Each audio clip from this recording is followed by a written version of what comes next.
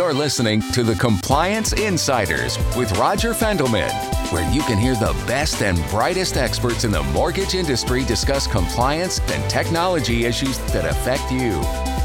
It's all you need to know in 10 minutes or less. Rich, thanks for being here again. My pleasure. Thanks for having me.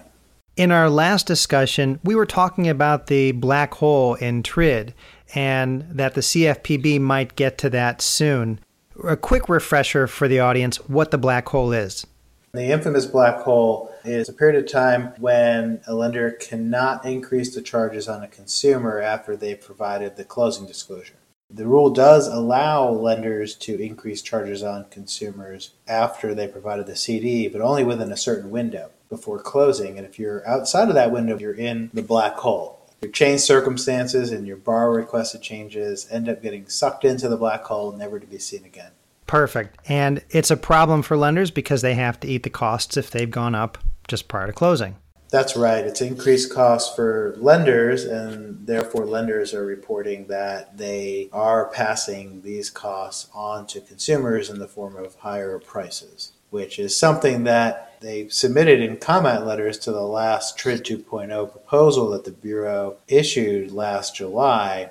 And because of those comment letters, the CFPB decided to address the black hole issue directly in a new proposed rule they just issued this July, which I think is a welcome proposal for the industry. At least there's hope. There's a light at the end of the tunnel. What do you think the CFPB is going to do? That's a great question. I'm going to try and read the tea leaves, but don't hold me to it. I don't want to get angry emails when the final rule comes out. What I think they'll do is fix the black hole. The language in the proposal's preamble did describe pretty clearly the problems that the black hole has caused for lenders and as well as consumers. And there's a level of fairness involved as well, that lenders have to absorb costs that really they're not responsible for, that increase because of legitimate changes like the borrower delaying closing or some unexpected property damage. And so I think the CFPB does plan to have some fix for the black hole, but at the same time, they did raise some concerns with doing that because what the black hole period does right now, it puts in place a disincentive from providing the CD too early, because if you provide the CD too early in the transaction, there's a greater chance that you have closing cost increases that fall into the black hole. And so that disincentive does have some benefit to consumers, because when consumers get a CD, which says at the top, this is a statement of your final loan terms and closing costs, very early in the transaction, some lenders I've heard are interested in sending this out the day after they send out the loan estimate. When consumers get it that early, it could be confusing to them because they think it's the final numbers. The Bureau cited that in the proposal's preamble as a potential consumer harm, as well as a potential consumer harm of information overload from getting too many CDs.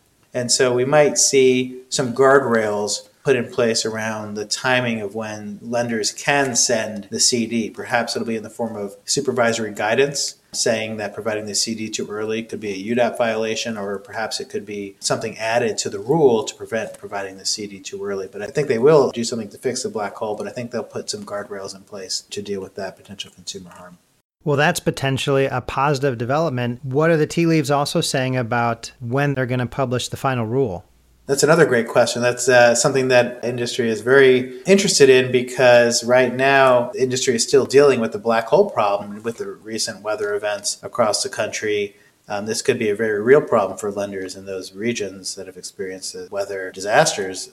So a lot of lenders are really at the edge of their seats, hoping that this will happen soon. The latest regulatory agenda that the CFPB posted says that they plan to issue this final rule in March of next year. And keep in mind that the CFPB proposed an effective date of 30 days after publication. So that means that this fix for the black hole could be effective as early as next April. Sometimes, as we all know from the experience of CFPB's past rulemakings, the timelines get pushed back. There are delays in the process of drafting the rule, or for whatever reason, rule is not issued at the same time as it is stated it would be in the agenda. And so it might not be as early as April that this is actually fixed. But I think an outside date where this would be fixed and effective would be probably next October, because that's the date that the TRID 2.0 final rule has to be complied with. And so having the black hole fix be effective at that same time would be helpful for the industry, because it would allow them to program for the same effective date.